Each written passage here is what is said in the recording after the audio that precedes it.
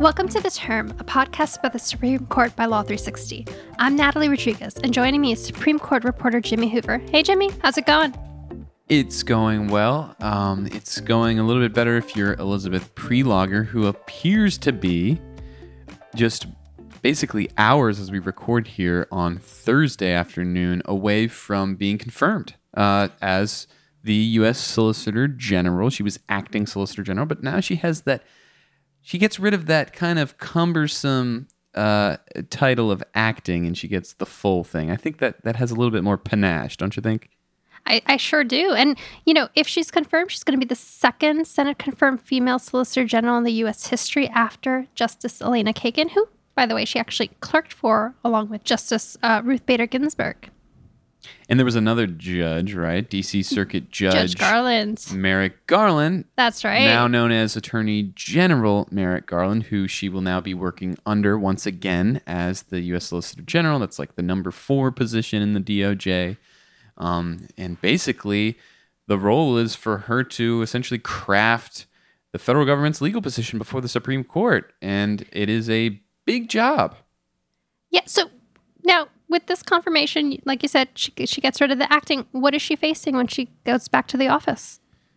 Well, as we've talked about on this podcast, I mean, she's coming back to the office in the midst of a historic Supreme Court term with so many big cases on the docket. We have abortion, we have gun rights, we have religious liberty, and so many things in between.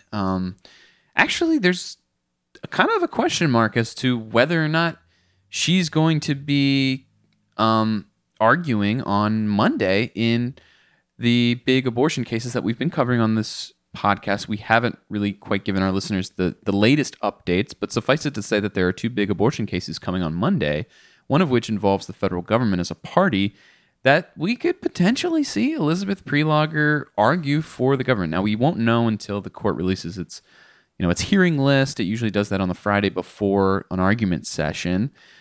But you got to imagine that she hasn't just been, sitting at home watching Netflix while her confirmation has been pending. She's probably been studying these cases pretty thoroughly, and I wouldn't be surprised to see her kind of really take charge when she comes into the office. But I suppose we'll see. Yes, definitely. And I think that's a good segue, Jimmy. We want to actually chat about those abortion cases and kind of give the latest update and really dig into them. So first up, what's the big update on these?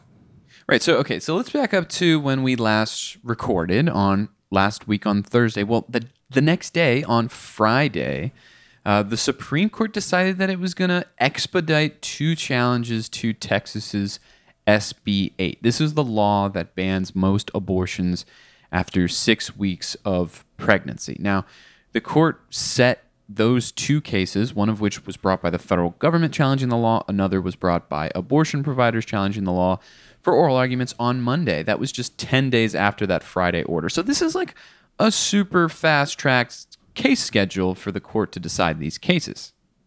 Now, that's pretty unusual, right? Yeah, that is, it's not unheard of. Like, I think that the last case that was heard on this expedited of a basis was actually Bush versus Gore all the way, 20 years ago in the year 2000, which obviously involved litigation over the presidential election. And I guess I would say that case actually made this 10-day schedule for the parties in this abortion case look pretty generous. Just to kind of remind people, the court granted cert to the Bush campaign's petition on December 9th of that year, held oral arguments on December 11th, and decided the case on December 12th. So that's like lightning fast, right? But this one's still fast. And that was obviously a very particular fact issue of trying to decide who is president. But with these abortion cases, what do you think the reason for the rush is? It's a fair question, right? So you just mentioned there was obviously recounts going on. The nation was in limbo in the 2000 presidential election with the results basically being litigated in Florida. And so there was a real imperative to decide this as soon as possible. Now, the abortion providers and the federal government in this case say that those circumstances are still present, that, since this Texas law went into effect on September 1st, it basically has nullified most legal abortions in the country's second most populous state, where women now in Texas who are seeking to end abortions after 6 weeks of pregnancy, mind you, a period before which many women actually know they're pregnant, they have to travel basically across state lines into neighboring jurisdictions that don't have a similarly restrictive law. And according to those providers, they have been causing backlogs and they have overwhelmed providers in those neighboring states. Now, experts I've spoken with aren't convinced that these facts about abortion access on the ground in Texas is the sole motivating factor behind the court acting so quickly in these cases. They believe that it actually has more to do with the way this law was written, Texas's SB 8, which we'll get into in a bit, and potentially the effects that it has on other states introducing potential copycat legislation. All right, let's get into this in a moment. But before that, can you explain how this intersects with the big Dobbs case, which we were already watching and that's scheduled still in December? Right. So these two abortion cases that are set to be heard on Monday don't actually involve a challenge to the Supreme Court's abortion precedents in Roe v. Wade and Planned Parenthood v. Casey, which protect a woman's constitutional right to obtain an abortion before a fetus is viable. Those holdings are being challenged actually in December in another case. That's the case involving Mississippi's 15-week abortion ban that you just referred to, Dobbs versus Mississippi. Instead, these cases actually involve procedural issues surrounding how SB 8 was structured.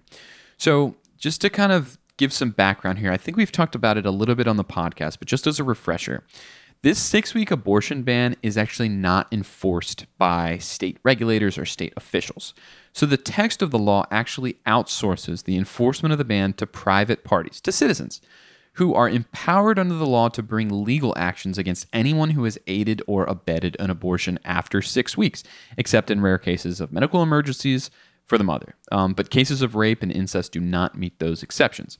Now, successful actions brought by citizens against someone who has obtained one of these abortions can result in a minimum of $10,000 in damages against the offending party. So this is a novel third-party enforcement structure. Some critics call it vigilantism. And what it has done is it's made it really difficult for abortion providers to actually challenge the law, who ordinarily would have to sue individual state officials tasked with enforcing it. That's how constitutional litigation challenging supposedly unconstitutional law works. And that's what the abortion providers did here. And in fact, the architects of the law have reportedly structured it this way for that exact same purpose. There's a really illustrative article in the New York Times. It's called Behind the Texas Abortion Law, a persevering conservative lawyer. And it's all about this conservative lawyer named Jonathan Mitchell, who clerked for Scalia and served as a Texas Solicitor General, who came up with this third-party enforcement structure as a way to shield these abortion laws from constitutional challenges. That's something that I'm just going to drop there for the listeners. If they want to read more about it, they can do so there. But basically, it's proven a bit successful, right? Because the Supreme Court on September 1st, by a 5-4 majority in an unsigned decision, said that this law and this third-party enforcement structure poses these novel antecedent procedural questions that it wasn't going to get involved in. And so the law actually went into effect, and the structure of the law had the intended effect of effectively shielding it from judicial review. That's right. I feel like I should note here, the American Bar Association actually came out yesterday in an amicus supporting the federal government's position and really coming out strongly against this structure and kind of like, the roundabout way it goes around, the law and, very strong words. This court has never countenanced such lawlessness. I think it's a really interesting debate that will be happening at the Supreme Court on Monday. But like you just mentioned, the court said that it wasn't planning to weigh in on like complex and novel procedural questions. What happened? How did we get here? I think it's a fair question. So I think it's worth examining what exactly the court is getting ready to hear in these two cases. So In the petition from abortion providers, in their new petition, they've kind of tweaked their following question to really take aim at the way this law was written. And they asked the court to decide, quote, whether a state can insulate from federal court review a law that prohibits the exercise of a constitutional right by delegating to the general public the authority to enforce that prohibition through civil actions.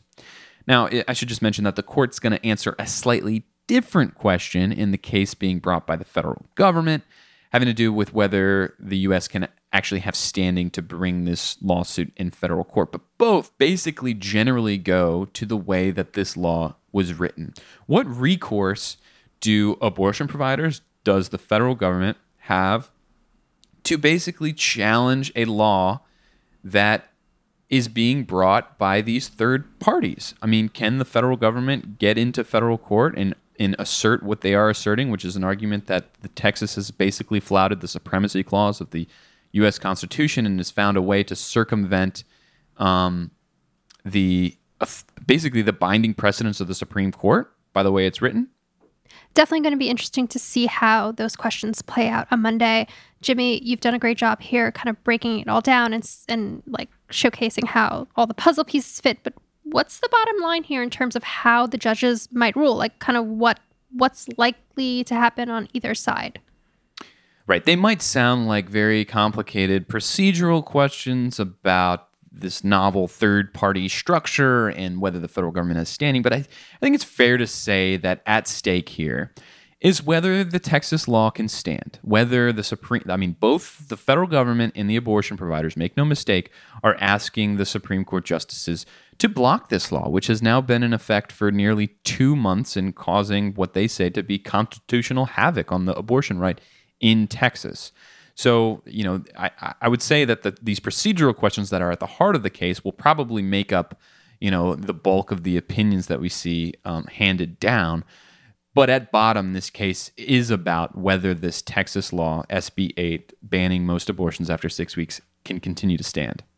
So earlier in our discussion, we compared this to Bish v. Gore, which was obviously like lightning fast in terms of, the arguments and then the opinion the very next day.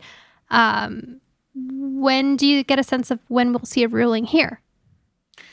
I think it's fair to say that this one, unlike many of the big abortion or other controversial social issue cases that we see at the Supreme Court, it's probably not going to come down in June, right? So, I think we'll see the court act pretty quickly. If they want to rule for the government and for the abortion providers, I think they'll want to probably nip in the bud any potential copycat legislation, passed by other state houses as a workaround to judicial review for laws that may be subject otherwise to constitutional challenges. I mean, after all, there was no reason for them to set such a deadline if they weren't going to decide the case quickly. But how quickly is quickly? Is it a day? Is it a week? Is it a month?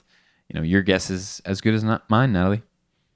Well, that is a guess I will not be making on air, but we will see when it comes Very down. Judicious, yeah. So that just about does it for us today. Next week, as we've discussed, is going to be a big week in arguments. On top of these abortion cases, the court is also going to be touching on gun rights. So please tune in next week to hear us break it all down. Until then, thanks, Jimmy. Thanks, Natalie. We'd like to thank our producers, Stephen Trader and Kelly Marcano, our executive producer, Amber McKinney, contributing reporter, James Arkin, and music for the show comes from Slender Beats. For more information about all the high court action, go to law360.com/the term. You can also find us anywhere you listen to podcasts. Just search Law 360 in the term. Thanks for listening.